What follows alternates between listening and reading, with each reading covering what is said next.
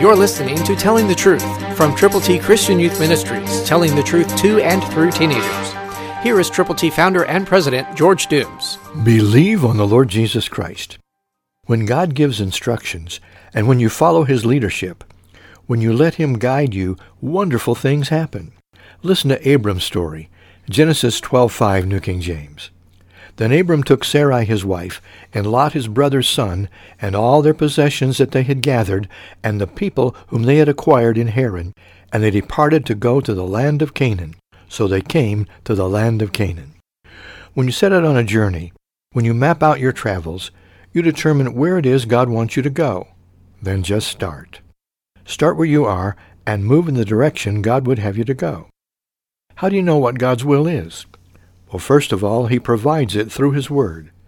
God is not willing that any should perish, but that all should come to repentance. Are you doing something about that? That's the will of God. Are you reading the Word of God? Are you heeding the Word of God? Are you praying? Are you praying alone? Are you praying also with others?